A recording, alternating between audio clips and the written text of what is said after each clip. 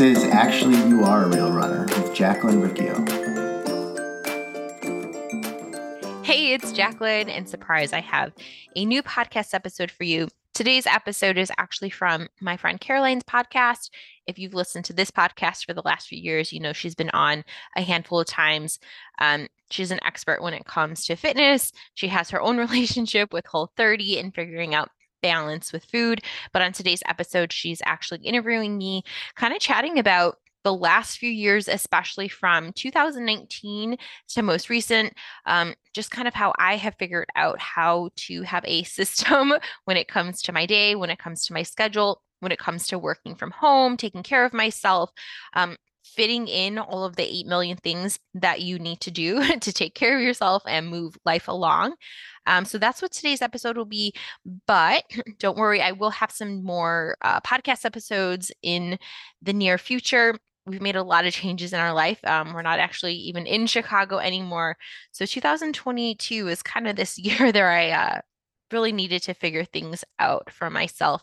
It was a very busy year, but I'll be sharing more about that in future episodes. For right now, take a listen to this one and then check out Caroline's podcast. She's been doing it for the past couple of months. I'm super proud of her, super excited for her to get something started. And this episode was just a great way for me to get back into podcasting. I will put link notes to Caroline's podcast in the show notes, and send me a message if you have any questions. Chat soon. Bye. Hello, and welcome back to another episode of Building Stronger Creatives. This is a really exciting episode because it is the very first guest episode of the podcast. I've been talking about this for a little bit, and I'm really excited that I'm finally bringing on, today, someone that I really know really well and really respect, but just in general, other people, so you don't have to just listen to me talk. I'm lucky enough to know a lot of really smart people, both in the fitness and nutrition spaces and in the arts and music world. And I want to get those people in your ears as well because they have a lot of really useful experience and information that can help you make the changes that you're struggling to make. And today's guest is no exception. So today's guest is a good friend of mine. We met because we were like connected through a business mentorship that we were in. We sort of knew another woman who was in the mentorship, and she said, you guys should get together. So we had like a meetup at a coffee shop, and the rest is history, I guess. We've been getting together ever since, working together at different co-working spaces, hanging out, as friends, bouncing ideas off each other. So this is a really good friend of mine, but also this is someone whose work I really respect, and I think you guys are really going to enjoy this conversation today. So, Jacqueline, I said a little bit about how I know you, but why don't you tell the listeners a little bit about who you are and what you do? Yeah. Well, first of all, thanks so much for having me on the podcast. I'm really excited to be here and honored to be your first guest. And as I was kind of like reviewing what I wanted to talk about today, I was kind of going back and I was like, wow, during the time that we met up in Chicago and became friends was really like when I first started working remote, had moved to Chicago, moved back to Chicago, was pretty isolated, didn't have like a good schedule. And honestly, like finding community, finding people was like number one on my list of like what I needed to do to like learn to take care of myself as an adult. So it is really, it's honestly, I want to say it's like 4 years ago, like Yeah, I was 2023. just thinking it was probably at least like 2018, if not, it was definitely before 2019. So it's been a Was while. it? Okay. Yeah. Yeah. It's been a while. So yeah, thanks so much for having me. But a little bit of background.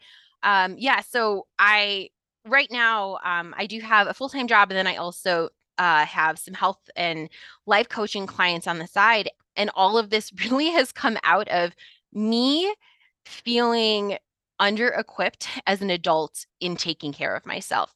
Previously, I was a kindergarten teacher in Chicago public schools. I have my bachelor's and master's degree in education. And great, that's so fun teaching little kids. But like as an adult, like I did not know how to take care of myself. Like as a teacher, I was very unhealthy, didn't take time for myself, like had a stressful work days. Lots of people do in like kind of, where they work. Everyone has a stressful work day. And I don't know how to take care of myself. I wasn't exercising. I wasn't eating well. I wasn't sleeping well. I never took time to do things for myself. So, really, a lot of like what I have figured out probably over the last 8 or 9 years was kind of this culmination of like, I was just in really bad health and needed to figure things out. And I think I started to figure a lot of things out once I turned 30. And kind of, yeah, it's been a lot of twists and turns over the last 8 or 9 years of figuring out how to be an adult who takes care of themselves. Yeah, I really resonate with that. I was a little younger when I sort of had this realization after music school that there was a lot of stuff that no one ever taught me. Anything from dealing with taxes to just like how to cook and how to, like you say, be an adult. And I think that coming especially from the music world, but also really any profession, like teaching is similar. I imagine where you're sort of singularly focused on an outcome. Like you have so much stuff to learn professionally or whatever, but there's a lot of other stuff that's super, super important for living a good life. And it can be a bit of a shock when you like get to a point where like, oh man, I don't know how to do any of this stuff, or I don't even know where to begin. Um, I'd love to hear more about like some of the biggest challenges that you face? Because I know, so you've been out of teaching for some time now, but I know that recently you transitioned, actually a little before the pandemic, I believe, before everybody else, to working fully remote. And I know that that was a really important part of this journey for you. And I'd love to kind of hear a little bit more about that and some of the challenges you faced. Definitely. Yeah, when I left teaching, and I think this will probably resonate with a lot of people, right? Like people, people are making changes in their jobs, and they're deciding that their health and their happiness is important for them. And so that was really like something that kind of drove that decision to leave teaching and kind of go figure something else out. And that's great. That's wonderful. However, that brought on a lot of other challenges because I was not forced to wake up and put clothes on and make a commute. And, when you have a job, you, as a teacher, you kind of have a scheduled lunch break. I know as a personal trainer too, I've talked to lots of people, nurses, you kind of have a scheduled lunch break, but like there's this cadence to your day of like how you do things. There's this routine. And when I stopped going into work, like all of that was lost. And I found myself, I have 24 hours. Great. That's wonderful. You are in charge of how you are going to spend this time. I had no idea what to do with all of that time and how to structure my day. And so I found myself in like really bad slumps. I would call them like depressive slumps where I was just staying up all night on my phone, on social media or BuzzFeed or stupid videos, like spending all of this time staying up late because I didn't have to wake up early. And I didn't have to go into a job. Also found myself not taking my dog out. Like I have a dog, like not consistently taking her out and like her for walks, which is bad for her and bad for me. Found myself not really like communicating with people, not really seeing people, just kind of like staying home. Also in this really bad habit of saying, it's okay, I don't have to shower today, or like, it's okay, I don't have to wash my hair today. And then also like later on in the day, just feeling just completely gross in my skin, like just feeling like physically like my skin was like oily, but also just like feeling gross about myself and like honestly a lot of poor self-talk and shame about kind of this life that I was living. Like, okay, great, like you just left a career that you really didn't like so that you could change things in your life, and now things are even worse. And so I really got to this point, in life coaching, we always talk about how you really won't make a change in your life until you will no longer experience the pain that you're in. You're like, I deserve better than this. And until you get to that point, you'll kind of just keep allowing those things to happen. But I really did get to this point where it's like, you cannot keep doing this. Like, you need to make a shift in what you're doing in your life. And so it started off small. It wasn't like, oh, I magically knew how to do everything and be like a responsible adult that knew how to take care of themselves. But it was really like these small things that I started adding on to kind of help myself. And I have a saying that I always use, like, I want to feel good, not gross. And that kind of was what helped a lot of the decisions.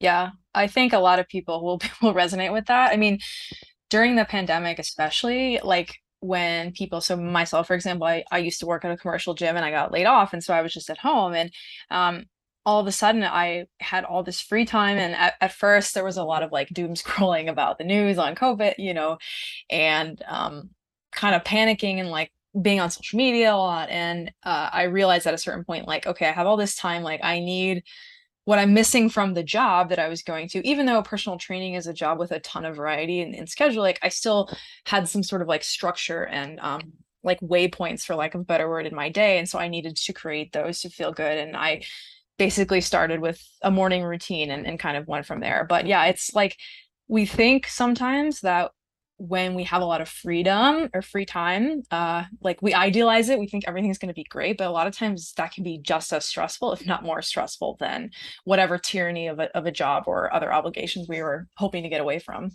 Totally. Yes. It's this great. I have 24 hours. I can do whatever I want. But without having any structure, you end up not doing anything. You end up on your phone the entire day. And then you get to the end of the day and you feel so much guilt. Like I just wasted a full day of my life. And not that I, like the tyranny, like, okay, I don't want to go back to that stressful work situation that I was in, but like this also does not feel good, like not making good use of your time. Feeling like, hey, like I'm a smart person and I'm wasting my life away. Like that does not feel good. Yeah, no, that totally resonates with me. I'm curious, like, I'd love to hear more about. So I know that your website, for example, is called Systems for Self-Care, and I know that um, a lot of what you do, and we'll talk a lot more about this in a little bit, is like helping people create systems. But I'm curious, when you're first going through this yourself, like, what were some of the initial changes that you made that kind of helped you get the ball rolling and helped you move into a better place with how you're managing your time and everything else? Totally. You mentioned like the morning routine. That was honestly like the first thing that I knew that I needed to figure out. Several years ago, I'd read the book. I think it's called The Miracle Morning. The gist of the book is really great, and he kind of talked about here are the things that he does in his morning. Um, that's great.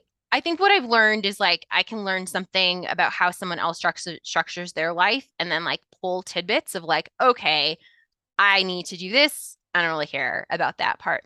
But the waking up and doing something like productive was something that I knew that I needed to start with. And so way back then, like in 2019, beginning of 2019, um, it started with like very simple things. And I'm in Chicago, so it's cold, it's awful, it's winter, right? But it started with you need to wake up, you need to take your dog for a walk. And then you need to take yourself for a walk. So those were the first things. Wake up, take Jameson for a walk. And then my dog is very old, so she walks very slow. So it really was like a 10 or 15-minute walk. And then I would take myself for like a brisk walk. A lot of times, like I wanted to keep it as simple as possible, and really remove all friction that would prevent me from following through with this. So I learned a lot of things along the way. I need to after I take Jameson for a walk, I give her a treat, right? Well, I learned if the treats are in our back room in our house and I have to walk through the whole house to get her treats, I might walk past the dishes, I might walk past the laundry, I can get sidetracked with those things. So if I'm supposed to take Jameson for a walk and then take myself for a walk, I need to move the treats to the front of the house so I can take her for a walk, give her a treat, head back outside and take myself for a brisk walk. Another thing another way I've removed friction was like feeling the need to look pretty on my walk, like feeling this need to like look nice. I literally would roll out of bed and in my pajamas. And I will say, I work out in my pajamas in the morning. Like I just wear sweatpants or like black leggings to bed and a sweatshirt. I just need to put a sports bra on and then I'm good to go. And that really helps remove a lot of friction and make it easier for me to like go and take myself for that walk. I also like to mention too, like this wasn't like this wasn't like overnight, like, oh, I figured all of these things out. I had to learn through trial and error, like, okay, why, I wanted to take myself for a walk. Why is this not happening? Oh, these are the things that are preventing me from it happening. So it's not this idea of like, you are going to be perfect from the get-go. It's kind of like, okay, here's the habit that I want to start. And then what's preventing me from that happening? But those two things, Jameson for a walk, myself for a walk. And then I think I added that additional ones. Then you need to shower and put on real clothes. And for me, real clothes was just anything that wasn't pajamas. So leggings are fine, workout clothes are fine, a sweatshirt is fine, but you cannot sit around in pajamas all day. I don't have to look as nice as I did when I had to go into a classroom or an office. I don't have to wear like super nice clothes, but that was important. So like really it was like those three things.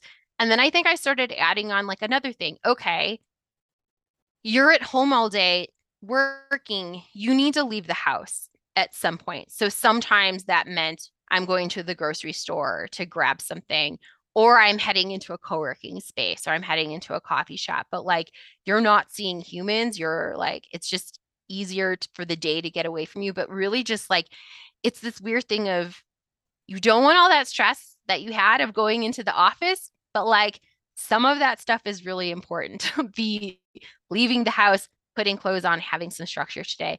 But it really was this like gradual thing of like slowly adding things on and also not beating myself up if I didn't do it, but like not letting it slide, like actually realizing like when I don't go do these things, this is actually adding to my stress and my anxiety and my guilt and my shame. So like not ignoring those yucky emotions, but like reminding myself, this is why you have to go take action. You are going to feel more anxious if you don't go do this. As much as you hate getting up and going outside, you are going to be mad at yourself if you don't do it. So go do it. Yeah, I love all that. I have a bunch of follow-up questions. One of the first things that I was thinking as you were speaking is like you're talking about your process of like it's not just saying, "Oh, I'm not doing these things," like I suck, I'm a failure, but you made the leap to like, okay, why am I not doing these things and how can I make it easier on myself? So I'm curious, like, was that challenging for you? Did you have to work through that a lot? And I'd love to like hear more about that. Yeah, I think we're all our like number one, like worst enemies, or we can be. And I think that, I mean, I definitely still fall into that. Like, you suck. Like, what's wrong with you? You're a failure, right? But then it's kind of like realizing that that kind of headspace really keeps you stuck. Um, I literally this morning just finished a really good book. It's by Donald Miller and it's called Hero on a Mission. And he talks about how we all have these different characters who live inside of us. Now, Donald Miller is an author, he's a writer, so he really like draws from literature when he's talking about these kind of like philosophical things, but he talks about how we have a hero, a villain, a victim, and I think I'm missing one of them. But really, like when you're the victim, you're waiting for someone to swoop in and save you. You can also play the villain, and you're playing the villain when you're telling yourself you're a piece of crap, you can't do anything right. You're playing the villain. The hero is the one who kind of like perseveres through that. And I think that it is kind of like you have to be more logical. You have to be more scientific about things. What's going wrong? How can I change these things? Oh, and then the fourth one is like once you get past that, you become the guide. And that's kind of how I see it myself now. I had to go through a lot of crap and I was playing all three of those parts: victim, villain, hero. And now I'm kind of like on the other side where I'm like that guy, like, hey, I've been in your shoes. I know what it's like. I can help you kind of out of this. But yeah, there's definitely times that we play that villain, but it's not helpful. The villain kind of keeps you stuck and in that headspace of you can't do anything right. And I hear that a lot from my clients too. When they mess up, they start playing the villain to themselves. But the thing about that is that the villain, you don't ever, if you are constantly playing that game, you will just be the victim and the villain to yourself, and you'll never move through it. But I think too, just knowing a lot of this, kind of how we were talking at the beginning about how you were like, I didn't know how to cook, I didn't know how to do taxes. Like this is all of us. No one taught us this stuff. So it's not like not like you're the only person who struggles with these things. And it's not like you're the only person who struggles with like negative self-talk or like getting into like a stuck headspace like that. Yeah, I know that that's something that's taken me a long time to realize. And even just talking about the self-talk stuff, I think about my time in music school and like I really suffered in my own head.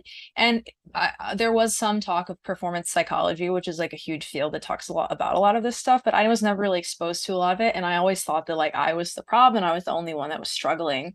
And I think a hard realization for me too, you're talking about this like victim and villain role is like sometimes even though like it feels bad to be the victim, like it can also be comforting because you're just it's almost like you're giving yourself an out of like, well, I already knew I couldn't do this thing. Like I already know I'm a failure, so I might as well not even like try. I might as well not even put forth the effort.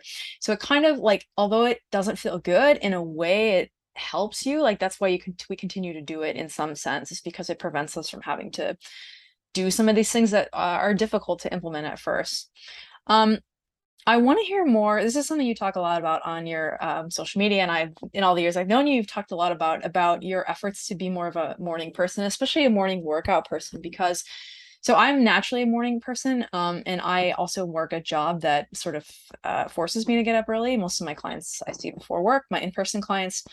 Um, and I personally believe that morning workouts are really helpful for a variety of reasons, but I know that a lot of people have a lot of resistance. And I know you're probably would, well, correct me if I'm wrong, but I don't think you would naturally identify as a morning person. So I'm curious to hear more about how you've made this work for yourself despite it not coming natural to you.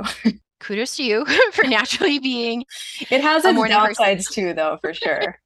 Yeah. It's all good. Yeah, no, I I am not naturally a morning person, and let me give you two examples of this. One, um, in elementary school, I was in Girl Scouts, and our Girl Scout troop was like Troop Beverly Hills. We did like a quote camp out at a hotel once, and there was a wedding downstairs, and the fire alarm went off at a hotel, which is really freaking loud. I like was sleeping through it. Like I just like I'm a very hard sleeper. I don't like waking up. People are like trying, I'm like, right. And the other example too, in elementary school, like even in first grade, I remember like being cranky about waking up and like forcing our family to be late to school because like I didn't want to get up. But what I've learned through the years is like, well, you still get like you have to like you're gonna get up. Like it's gonna happen at some point. And the more you push it off, kind of the more dread. And for me, the more anxiety that it packs on when it comes to workouts. I also I think this is something similar. Like I didn't grow up as an athlete. Like I run now and I lift, but I did not grow up naturally like athletically inclined. I'm not super gifted in those areas of my life. But I have just found if I don't exercise, I am not a good person to myself or to the people around me. And so it's kind of that, yeah, that pain. I want to avoid that pain. Um, any like so many times in my life, I have tried doing afternoon or evening workouts, and it just doesn't happen. It doesn't happen because life pulls at you, um, whether that is a work meeting or you're just tired by the end of the day or something stressful with your family happens or you're stuck commuting. Like there's so many things that can happen as the day goes on. And if it's really important to you to work out, like for me, it's like it just has to happen in the morning. It just has to. Um, and so I think that again, like I think that my morning workouts, it really did start with just those walks, like a very simple take my dog for a walk, take myself for a walk. Then kind of this is even before the pandemic started, but yeah, like end of 2018, I think beginning of 2020, I was like, you need to start working out at home. And I made up this little movement menu of like different lifts that I could do with the weights that I had at home. And I just really focused on lifting for 15 minutes a day. That's it. Then that transitioned into me going to like a running studio, like how like there's spin classes. I started going into a studio that was similar to that, but it was with treadmills. And it was super early. It was like was like a 5:15 class. Oof, Again, I that's even hated earlier it. than I I start. know, awful. I hated it. But that was the only class that I could make it to. So I had to go to that class with my work schedule. And then from there, it transitioned to like right now, we are on this like, I'm actually in New Mexico right now. We're on this like work from home road trip. And right now, for the past 13 weeks, I've been going into the gym at like 6 a.m. and exercising for an hour. And some days are intense and some days are really light, but I head in every day. But it really goes back to it's not because I have a love of exercise. I don't. For me, exercise is like a sorry, is it like a necessary evil? Like I have to do this so that I'm not a bad person to others and to myself. I've tried even running, which I love running. It's still a pain to go for a run. I love how I feel after running, but it's like, yeah, it doesn't happen. It does not happen if I push it off later in the day. Also too, I found so many people exercise at night, and that's when gyms are packed. So it is actually really nice to go in the morning because you have your choice of the machines and the weights and the space, and you don't have to sit around waiting for people. So, yeah, it was not an overnight shift. It took a lot of deliberate action to make this, but like I said, we've been on this road trip for 13 weeks. And there's probably been a handful of days that I haven't checked into the gym. That's really awesome.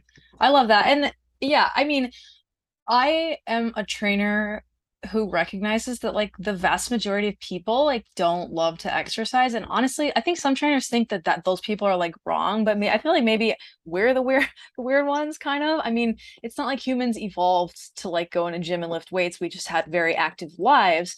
So I think there's so much gold in what you said. It goes back to earlier. It's like you realize that you were really tired of feeling like crap. And you know from lots of experience that you have to exercise to feel good. So even if you don't love it, like you value how you feel overall more than like the discomfort and annoyance and whatever of going to the gym. And like what you said about scheduling is exactly why I like morning workouts for a lot of people, like especially when I work with people that have really varied schedules, like when I work with musicians, like they don't have evening time. That's when they're playing concerts and gigs or they're teaching lessons and stuff.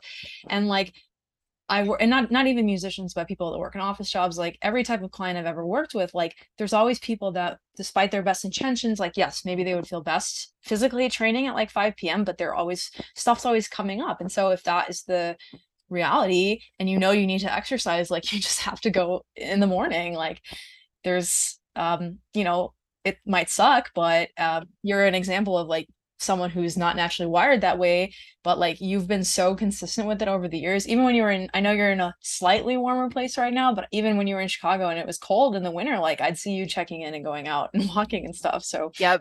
you're a great example of making that work. Yeah. Can I add Of something to course. that? Yeah. I have found you kind of mentioned like the 5 p.m. workout versus the 5 a.m. I like the times that I've gone and worked out at night, I do actually get like a better workout, right? Because I have been moving around more. I'm not as stiff. I've actually had like a solid meal, but it doesn't happen as consistently. And so I feel like for me, if I get a mediocre workout in the morning, but that happens consistently, that is better than if I get, 110% workout, but it only happens once a month. Like, and I think too, like, especially kind of like, what am I training for? I'm not training to be on the cover of a magazine. I'm not training to be in a bikini competition or go to CrossFit games or to be the first place finisher in a marathon. I am training for my life. Like again, so that I'm not an evil person to other people, so that my body doesn't physically hurt. My body hurt so much when I was a teacher. I was so sedentary. I was in physical pain from being a sedentary person. So it's like, you know, the motivation, it's just like I just want to be like a healthy normal person, and I can get mediocre workouts done more consistently than doing it at night. The other thing too, like with the anxiety, like as someone who is a relatively anxious person, I have reduced a lot of my anxiety. For me, my anxiety pops up like I'm worried, like, will I go do this or will I not? And if I push a workout off to the evening throughout the whole day, there's a constant thought, are you actually going to go? Are you going to go? Maybe you're not going to go. You're probably not going to go. Like just that constant chatter throughout my day because I'm not sure if it's going to happen. So it's just been easier. No, you wake up. I've been wake up and work out. It's done. And I don't have to think about it the rest of the day. It's funny you mentioned that, and you're mentioning books as well. I'm reading this book by an author, Cal Newport, who I've read some books by him before, but the book's called Deep Work. There's a fancy psychological term for this, but I don't remember what it is. But basically, it's this idea that like our brain gets stressed out about basically like open loops. So tasks that are undone. So this is just another example. If you're telling yourself, I'm going to work out, you keep pushing it and pushing it and pushing it throughout your day. You're just adding stress to your plate. Versus in the book, they're talking about it in terms of productivity. So like at the end of your workday, you sort of look through unfinished tasks and you have like a loose plan. So you're not stressing about it at night. But this would be a different example of, you want to work out, it stresses you out to wait. So just get it done earlier. And then you feel physically good. Like you said, you feel good after the workout, not necessarily during it, but sometimes, hopefully. And then you feel good that you like check the box. It like closes something psychologically, and it just gives you like mental and emotional energy to devote to the other stuff in your day that you want to do. 100%. It's funny, like you're saying, check the box. And I have like this like workbook right here with my schedule laid out. And this is actually something that I did start in 2019 where like when I say like take dog for a walk, take Jacqueline for a walk, wash hair, I had that on a piece of paper for myself to color in that I actually did it because I wasn't doing it and I needed something physical to see that I was actually taking action with these really small actions because the truth is you're not going to see like the physical, well, you might see the mental benefits and the emotional benefits pretty early on, but you're not going to see like a change in your body early on. So it is really helpful to see it on paper, but it's just that like, look, I completed a task. I did a thing. Like as someone who struggles to complete things, it's like hey, you're not a piece of crap. Like you did accomplish something today. Maybe it's not this big giant thing, this big giant goal, personal goal that you're working on, but you did accomplish these things. And I will say too, like, okay, like now this is 4 years of doing these things. There's not a lot of planning. There's not a lot of thought. There's not a lot of effort that goes into these things, right? Like we've been traveling for 13 weeks. I do not stress about what I'm eating or what I'm doing for workouts because those are just ingrained in me through like all of this practice. But yeah, it's like, so all of this, I hear that from a lot of people, like when they're traveling, like, oh, I don't know how to eat healthy. Like, how can I do this? And it's like, I don't struggle with that because it's been practiced so much. Yeah, so that's a good segue because we've talked a good amount about your movement practice, your exercise practice, but I know you also have a really great system for healthy eating, and I'd love for you to share like more about that and like what makes it so easy for you. I think my relationship with food mirrors my relationship with exercise and actually took me a longer time to figure out exercise. When I was a teacher, when I was working, I did not I mean, yeah, I know like you're supposed to bring a lunch and you're supposed to eat, but it like didn't make sense to me like what I was supposed to be eating. I had no knowledge of nutrition, like no education around what I should be eating. I think I used to bring like a lean pocket because lean pockets are fewer calories than hot pockets. And so, you know, and sometimes I would get to eat it and sometimes I would get pulled away to go watch lunch period and I wouldn't get to eat my lunch. So, anyways, when I was a teacher, I was not eating. I was not taking care of myself. If I was eating, it was some processed crap that was like 200 calories and that was like all I ate all day, right? And so then I would get home from work and I would basically binge. Like I would just eat whatever. Also during this life, I'm in my early 20s. I'm in a city for the first time. This is like when Grubhub had started and you can order food from your phone, smartphones. And I'm in a new relationship. So all of those factors, and I have a really stressful job. So it's like I'm not, so many different things.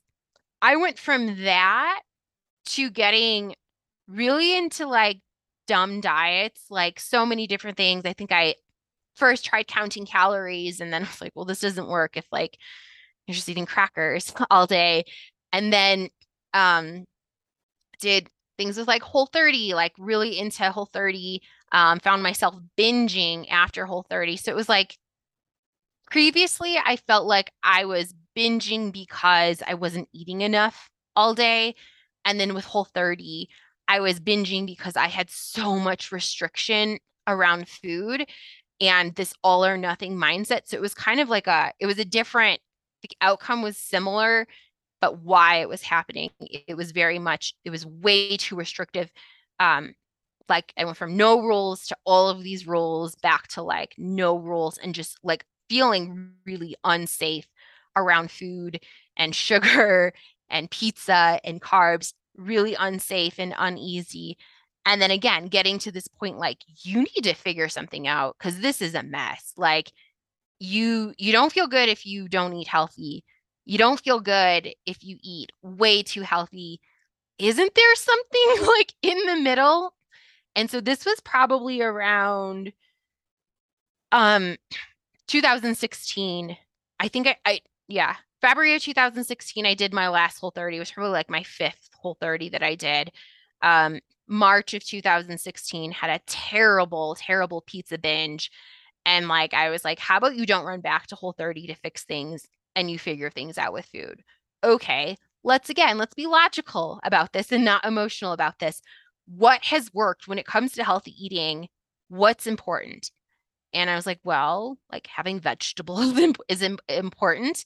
That was something that I previously, like I said, I was eating like a lean pocket. Having vegetables is important. And also having protein is important. Like you're not going to feel full if you're not eating protein. And having water is important. There were so many times when I was, in a classroom, in an office, where I wasn't drinking water rather, because I couldn't go to a bathroom break. So I just wouldn't drink water throughout the day, which is really, really bad for you. And so I was like, okay, this is something you've learned. Staying hydrated throughout the day is pretty important. So like those things are important, like those are healthy, but also I kind of got to like these different questions. And I was also, I was blogging at the time. So I think writing really gave me a lot of opportunity to explore things and try things out. This was not overnight that I had everything figured out, but it kind of centered around this question of like, can you learn to be a person that can have some pizza without eating all of the pizza? Like, you hate when you don't get to eat pizza. You're from Chicago, you're Italian, you'd like to have carbs in your life. Can you get to this point where you can figure out how to have some pizza without eating all the pizzas? That was one question that kind of guided me. And also, can I be a person that has sugar in the house without eating all of the sugar? Like, can I be a person that feels good at the end of the meal and not gross? And so these were kind of some guiding questions of like how I kind of figured things out. And then I started piecing things together. And then I kind of went through some training and like how can I make sense of this? And then that's how I kind of came up with imperfect eating, which is what I call like my system for eating. And then when I kind of like started teaching this to other people, I really started heavily emphasizing the 5 Ps. A lot of times people will hear imperfect eating, like, look, I'm eating a giant pizza, I'm being imperfect. And I'm like, yeah, but don't you feel gross after eating the giant pizza? Like, that doesn't feel good. So I really started emphasizing the 5 Ps, which are plants. So that covers like the vegetables. I also too like yes, like the peas, like because it goes with this little saying, but also as someone who travels a lot, sometimes it is hard to find vegetables when you're on the go. So if you can find a piece of fruit, 7-Eleven sells bananas. They're 2 for $1. You might not be able to find vegetables at 7-Eleven, but you can get a banana. And sometimes that's good to go. And I'll give an example of that in a second. But the 5 Ps, plants, protein, a little bit of processed fun food, plenty of water, and plate it. So like those 5 things, if you can use that system to create your meals, it's really helpful. So the example of the 7-Eleven, a couple of years ago, I went to volunteer at the Chicago Marathon, and I thought that they were feeding us breakfast when we were there. It turns out they were just feeding us lunch. So I showed up for an 8-hour shift on my feet, had nothing to eat for breakfast, and I was like, I need to get something. There was a 7-Eleven across the street, went in there. I was like, I need to get something because I'm going to be on my feet until 12 p.m., but when they're going to serve us lunch. Great. I can use the 5 Ps. 7-Eleven sells bananas. Grabbed a banana, I think 2, because she said it's $1, take 2. And I found a protein bar.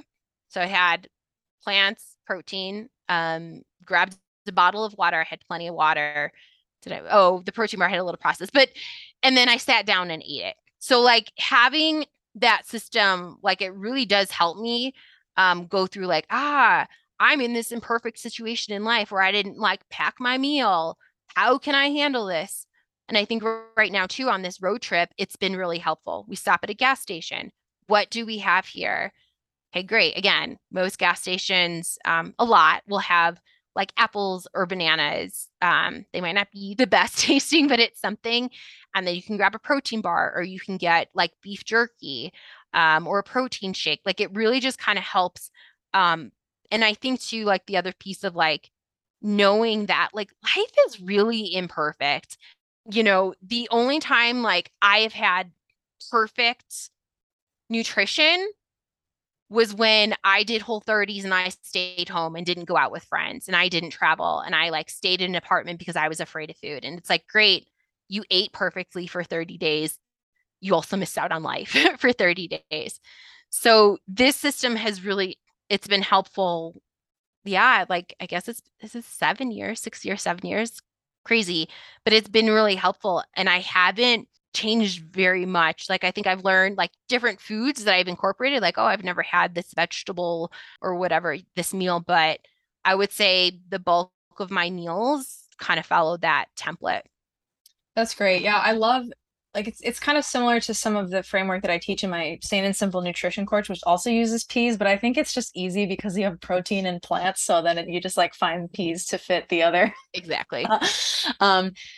But yeah, I mean, I've worked with a lot of clients that are sort of eating on the go for better or for worse sometimes. And it's a similar conversation we have. It's like, okay, what do you need to feel good and have energy for what you have later? It's typically some type of protein, typically some type of like fruit or vegetable. For some people, maybe they like to have a little bit of carbs. Some people they don't, but it's just like really simple categories. And you just kind of like check the box when you're creating your meal at 7-Eleven or wherever. And then you can feel good about that and you know that you have what you need to like make it to a real meal or whatever. So it's so easy to remember, and I just love the like imperfect eating. I love what you said about Whole30. So I only did one Whole30.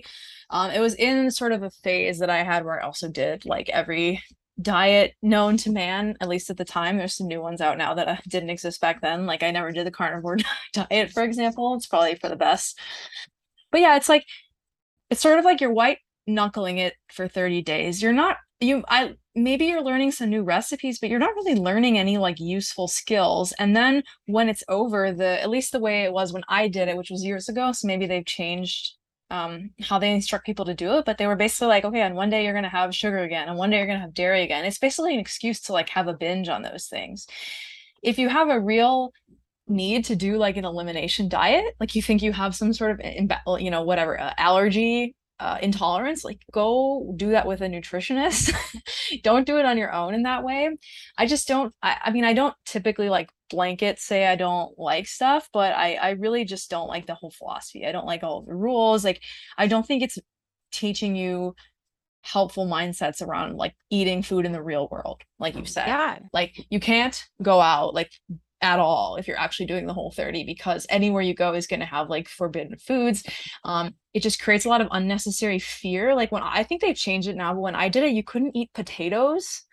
Like potatoes were an off-limit food. Like stuff like that is just not helpful long term, but so much of the marketing in the nutrition space is telling people that's what they need. So it's so refreshing to have like something that's literally called imperfect eating, but it like ultimately it creates the result that people want, which is like better body composition and health, like more energy throughout the day, and like less neuroses and anxiety around food, and like the ability to eat pizza like you do once a week or have dessert every day like you do. Like that I feel is what people are really after. So this approach is just makes a lot more sense to me personally and as a coach.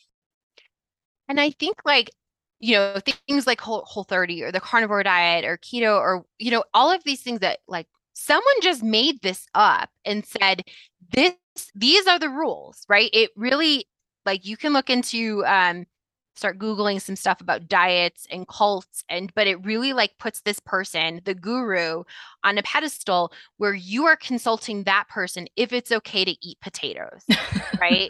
This person, like, you are asking someone, is this okay? Which is so ridiculous. And I've talked to clients too, like, especially if I talk to people who are moms or dads, um, and you had a baby, right? You've had children. Was it okay to feed your child, your toddler, sweet potatoes? Like, and you're like, yeah, it's okay for them. So why all of a sudden as an adult does it feel not okay to have sweet potatoes or white potatoes, right? It's just so ridiculous. But it just this, it's set up to consult someone else if something is okay for you. It releases a lot of, going back to the victim. It puts you in this victim mentality. You're constantly consulting someone else for your body.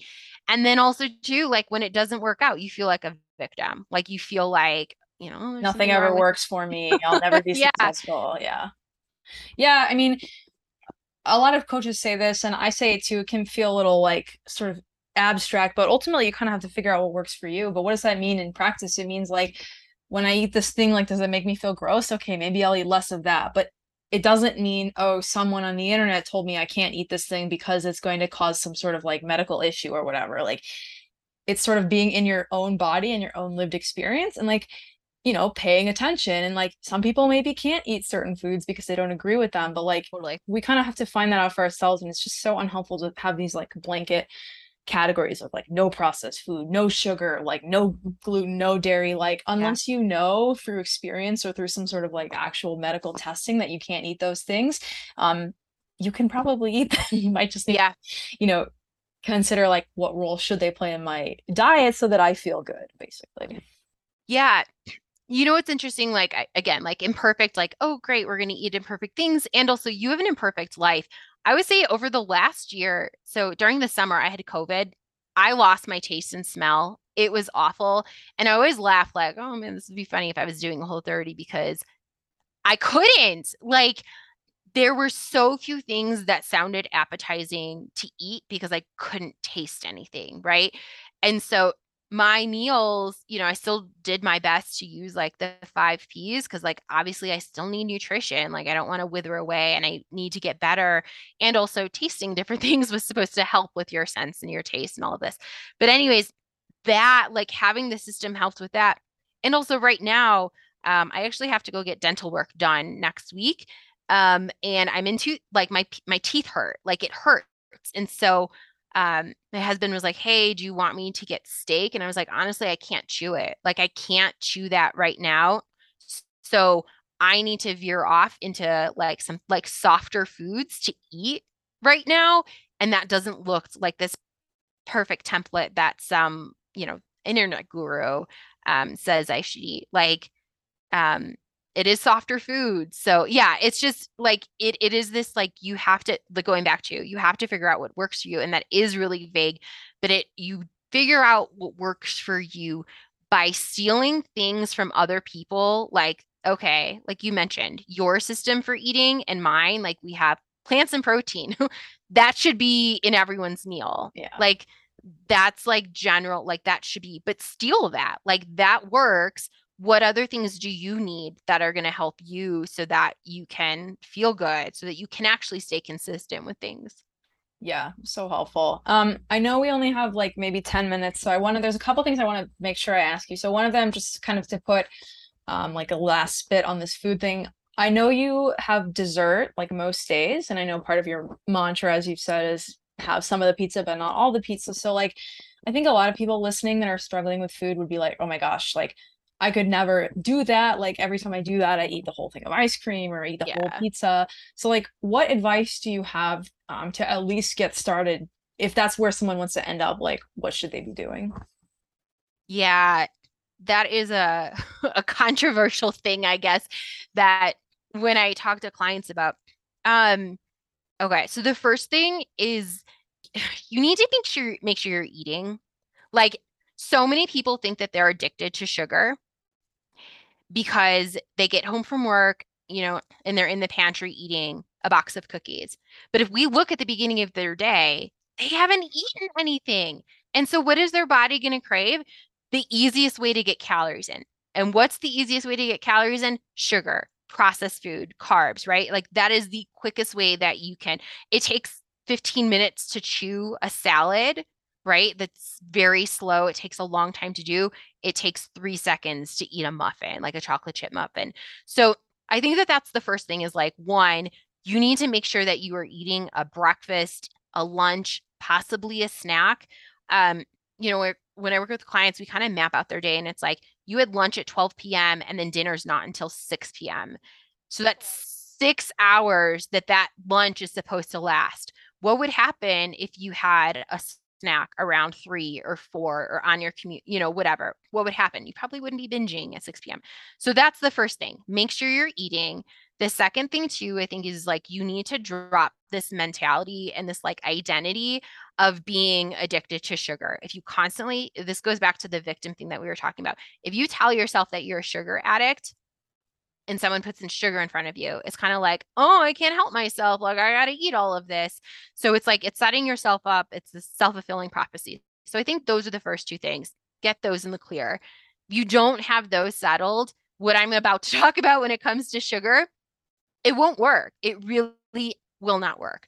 But for me, when I was like, cool, I'm not doing Whole30 anymore. But I'm also terrified to have sugar in the house. I'm terrified to have ice cream or cookies, candy bars, that last binge. So I mentioned, did Whole30. We ordered pizza.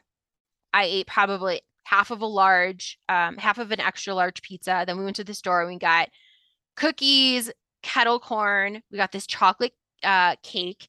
And I remember eating the chocolate cake and being like, this is so, like, I didn't even like it, but I felt this, like, I have to keep eating this. It was a mess. But I thought I was a sugar addict. What I did after that was like, cool, I want to learn how to have some pizza without eating all of the pizza. I want to be able to have cookies in the house without feeling nervous about having cookies in the house. I started incorporating that. I started practicing having it. But I had very clear and I want to say strict boundaries around what it would look like. So for me, it was like, I don't need to be eating sugar all day, but I do like having dessert after dinner. It's something to look forward to. So I started practicing having like a little single serving dessert after dinner. Again, I had been eating all day. I'd been working on not seeing myself as a sugar addict, but I would like practice having it. And I was very strict on like, it needs to be single serving. I really didn't trust myself to have a giant pint of ice cream or a whole cake in the house.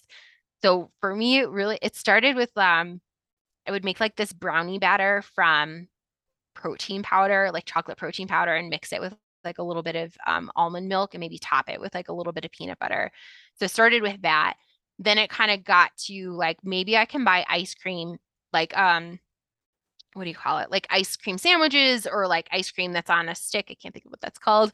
But again, like single serving. And I was very strict about you need to practice having this. That's something I talk about with clients a lot, like deliberate practice. Another really great book I read, The Brain That Changes Itself. If you want to wire something, you want to encode something, you need deliberate practice in like doing this new thing. Don't feel guilty or bad that you don't know how to do it from the beginning, but it was this deliberate practice. And that was for a while. And then it kind of grew to like being able to have cookies or cake or whatever in the house. I want to also mention, there are times that I messed up and I had too much. And then it's that, like you said, this doesn't feel good. It actually doesn't feel good to eat half of a cake. It doesn't feel good to have like a sugar hangover. As I was learning to do this, like I remember there were times that I messed up and I could feel like, I remember this one night, it felt like my heart was beating so fast. I felt like it was going to jump out of my skin.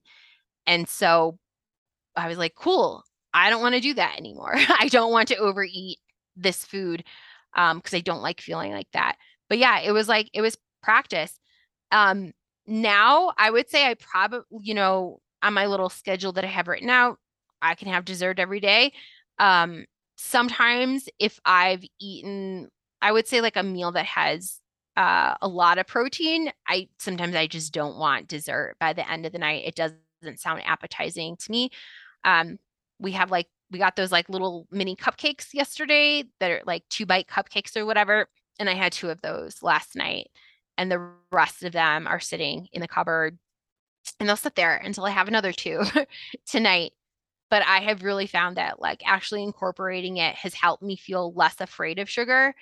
And also, but yeah, I think that the big thing I want to end this with is it's so important to eat throughout the day. If you try to like, oh, I'm going to eat 2 mini cupcakes at the end of the night, but you haven't eaten all day, you're going to eat 12, but it's not because of you're an addict. You didn't eat. You didn't take time to eat. Yeah, I resonate with so much of what you said. I see this all the time. I mean, a lot of times it's from good intentions, or maybe people feel guilty or ashamed or gross from what they did the night before. So they think they're going to make up for it. But like, you cannot outsmart your body. It just doesn't work. And if you have like a really busy afternoon or a varied schedule, I know we talked briefly about this earlier, but like making time to like actually eat something really can go a long way. Or like if you eat 3 meals already, but like you're struggling at night, like I've done this with multiple clients. We just add a really small afternoon snack and like that helps so much. And like you're right. I mean, so this is something that I struggled with for like years and years and years. And like it took me like literally probably over multiple thousands of times of overeating to realize that like it doesn't feel good. Like you think it sounds fun, like your brain, this is part of like the whole mindset of like a process addiction where you have like a big dopamine surge anticipating what you're going to do and planning it and looking forward to it, but like actually doing it, the overeating, the binging, like it doesn't feel good. And you have to get to a point where like you sort of accept that. You might think or want it to be one way, but that's just not the way that it is. And I think that that's really helpful. But yeah, I love everything about what you said. So the last thing that I wanted to ask before I ask you to like share more, because I know you have something coming up soon that I want you to talk about, and this will probably tie into that actually. So it's the beginning of 2023, like January 11th. For me, I feel like this is like January 2nd because I just came back from vacation, but I know we're like halfway through the month. I know it's like nothing to complain about, but a lot of people are trying to get started, making changes, whatever. Like I want to know maybe like the 1 or 2 things that you think are most important to building consistency with something. And maybe especially for people who like have struggled with consistency before, or they feel like they can never get it right, or they're always starting and stopping things. Yeah. And I so resonate with the starting and stopping things. Me too, So by the way. yeah. You know what's really funny? I was just talking with this about a client.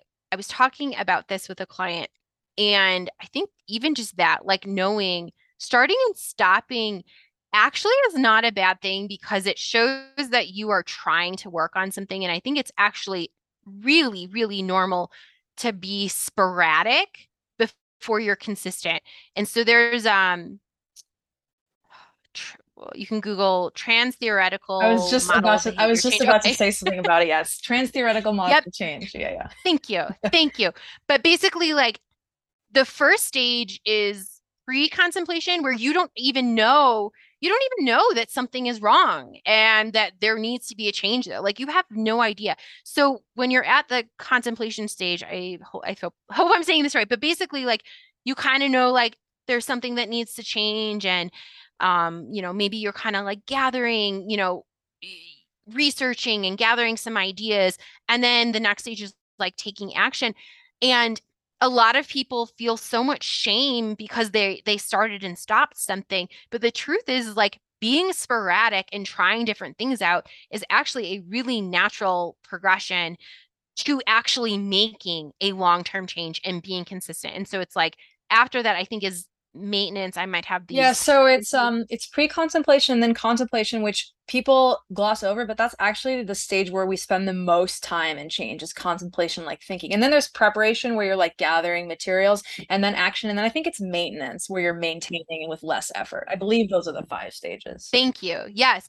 But yeah, that I think again, it's this it's drop this story about there being something wrong with you that you haven't figured this out yet and know like that's okay and it's normal. And there's so many things like in my life that I am trying to accomplish and it's like I feel all of the shame that it didn't make sense to me on the first day. And I make up this story about how it has made sense, so-and-so had an overnight success. And the truth is no, they didn't. They didn't. They were doing all of this background stuff. I have no idea how long it's actually taken them to accomplish this goal. Maybe they, I don't know. So drop this story that there is something wrong with you, that you have started and stopped and you haven't been able to figure it out. But then from there, the only way that you're actually going to figure it out and move forward and make progress is with action. Nothing changes without action. We can stay in our heads and we can think about things and we can research things. And I've talked to people too, they'll be like, oh, I'm waiting. Like, it feels like I'm waiting for the thing to start. And it's like, it started today. It started. Just go take action. I think for me, I just spent all of this time talking about like a morning habit. Recently, I've started working on going and moving my body after my workday, right? I know this is actually more challenging for me than doing it in the morning, but the way that I have taken action on this and like really been consistent with it, and I kind of like, I feel like, oh, wow, this is pretty good. A couple things. One, identifying my motivating factors. So a lot of time it's that pain and pleasure. I am so sick of feeling this way. I'd like to feel this way. For me, I don't like the way I feel during winter when it's 5 p.m. and you watch TV from 5 p.m. to 10 p.m., whether that's TV or your little TV on your phone. I don't like that feeling. I feel sluggish. I feel guilt. I feel restless. I don't like that feeling. The pleasure I'd like to feel accomplished. I'd like to feel energized. I'd like to not feel crappy. So I think that's the first thing. And then, so that's the motivation. And then the action part, like, what is the smallest action you can take? For me, I just have to go to the gym. I get to the gym, it doesn't matter what I do. I actually am just walking on the treadmill for 20 minutes, but that's it. I don't have anything complex. I'm not trying to do this super complex workout. It's just get to the gym. In Atomic Habits, another really great book, he talks about like the 2-minute rule. Like whatever you're starting, just start with like 2 minutes, like a 2-minute habit, and then progress from there.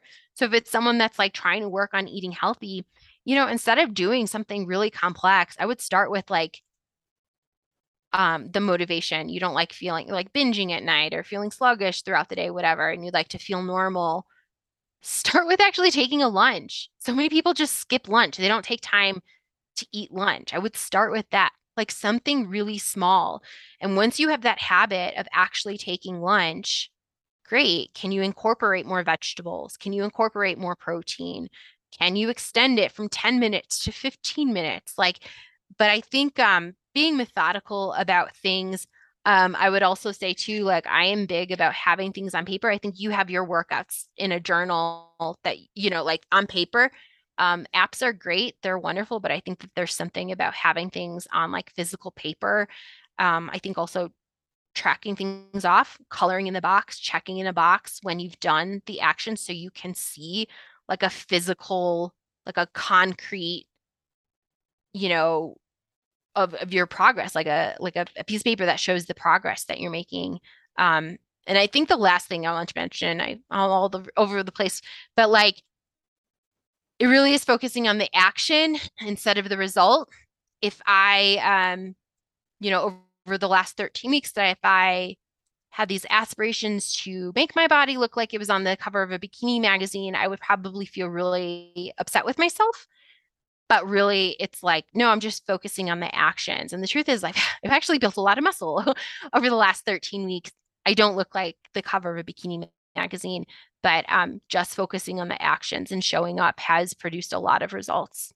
Yeah. And like, that's really what coaches mean. A lot of times they're like, I don't know, like, what do they say? Like, you got to fall in love with the process. Like, you may never like fall in love with exercise, or like, I don't know, like no one's pretending that like a salad tastes way better than like, whatever processed food or cake or whatever. But it's like checking it off and knowing that you showed up for yourself, and also getting like the micro rewards of like, okay, now I feel more energized. Now I don't feel like crap. Like, that's more, I think, of what it means versus like, okay, I have to look a certain way, I have to lose a certain amount of weight or achieve whatever. Like, that's not actually as rewarding as focusing on like those small things along the way. it isn't. Those times that, and the times that I have been so obsessed with the product or the results and what I looked like were the times I was so miserable. I was so miserable. And it's like, great, I look great for this photo, but I'm actually miserable inside. Yeah, and like ultimately we only have so much control over that, but what we do have control over is that taking action piece. Yep. So I know you're talking about like the physical, you're showing your sheets, and I believe this has something to do with something that you're launching based on what I've seen on social media. So I would like love to hear more about that. Awesome. Thank you. Yes. So what I'm working on right now, over the years, I've done a lot of different things, like as a coach, like I've had things with running, I've had things with mindset, I've had things like on body image or like learning to stop binging. And through all of it, I have learned that my clients who have been super successful are the ones that have really focused on the process and really have focused on taking action and being a consistent person. And so I'm kind of like in this process right now of like revamping things and like, what is it that I want to help people with and like share with the world? And it comes down to this, like, I want to help people get consistent with. And so that's the name of the program. It's an 8-week program, and it's helping you get consistent with like one of 3 strands, which are getting consistent with mornings, getting consistent with meals, or getting consistent with movement. I just recently actually tagged you and a couple of other people in a post. When it comes to exercise, if you need help with, you have a specific injury that you need to recover from, or like you're training to be in the police academy and you need to like have this fitness test, you definitely want to reach out to an expert, like a personal trainer who knows about the body and exercise science and all of that stuff. But if you're a person who's like, I work from home, I'm a remote worker. I've been home the last 3 years. My day is a mess and I'm not taking action. I actually just need to like set up this system of like actually taking time to eat, actually taking time to exercise. If that's kind of like what you're looking for, this program is going to help that. And it's going to it's really like, it's kind of this shell that you need. Previously, I was a kindergarten teacher, and kindergarten really is all about setting up the habit of going to school every day, setting up the habit of knowing how to use a pencil, setting these things up. And I think as adults, we skip over that. Atomic Habits, he talks about standardize before you optimize. So many people try to optimize before they have actually standardized. They don't have this habit in place and try to go be an expert. So yeah, I'm excited. Get consistent with. It's an 8-week program. It's one-on-one coaching. I don't do group coaching. I think as an introvert, I prefer one-on-one coaching, but I'm really excited for it. So it's launching. I'm looking at the end of January, early February. Okay, so, awesome. Yeah. So where can people go to find more about you or find more about the program? Or both? Yeah. Awesome. Yeah. So the website is systemsforselfcare.com. And then my social media is jacqueline.riccio.stover. And then I also have a podcast, which Carolina has been on a couple of times. And that's called Actually You Are Real Runner. Even if you're not a runner, we talk about running, but we talk about kind of a lot of different things like we talked about on today's podcast. But yeah. Awesome. Yeah, I'll post all that in the show notes as well so people can make sure they can find all that. Awesome. Well, this was such a great first episode. I feel like inspired after talking to you. And I hope that listeners also feel similar. I just love this approach to like, in a sense, it's kind of like no bullshit. It's like you can do the thing, you just have to get a little bit, practical, but also like you don't have to be perfect. You don't have to follow some crazy plan. Like you don't have to love every part of what you're doing all the time to take action and actually feel better. So it's really, really good stuff. Thank you so much, Jacqueline, for being on the show. Awesome. Thank you so much. Appreciate it.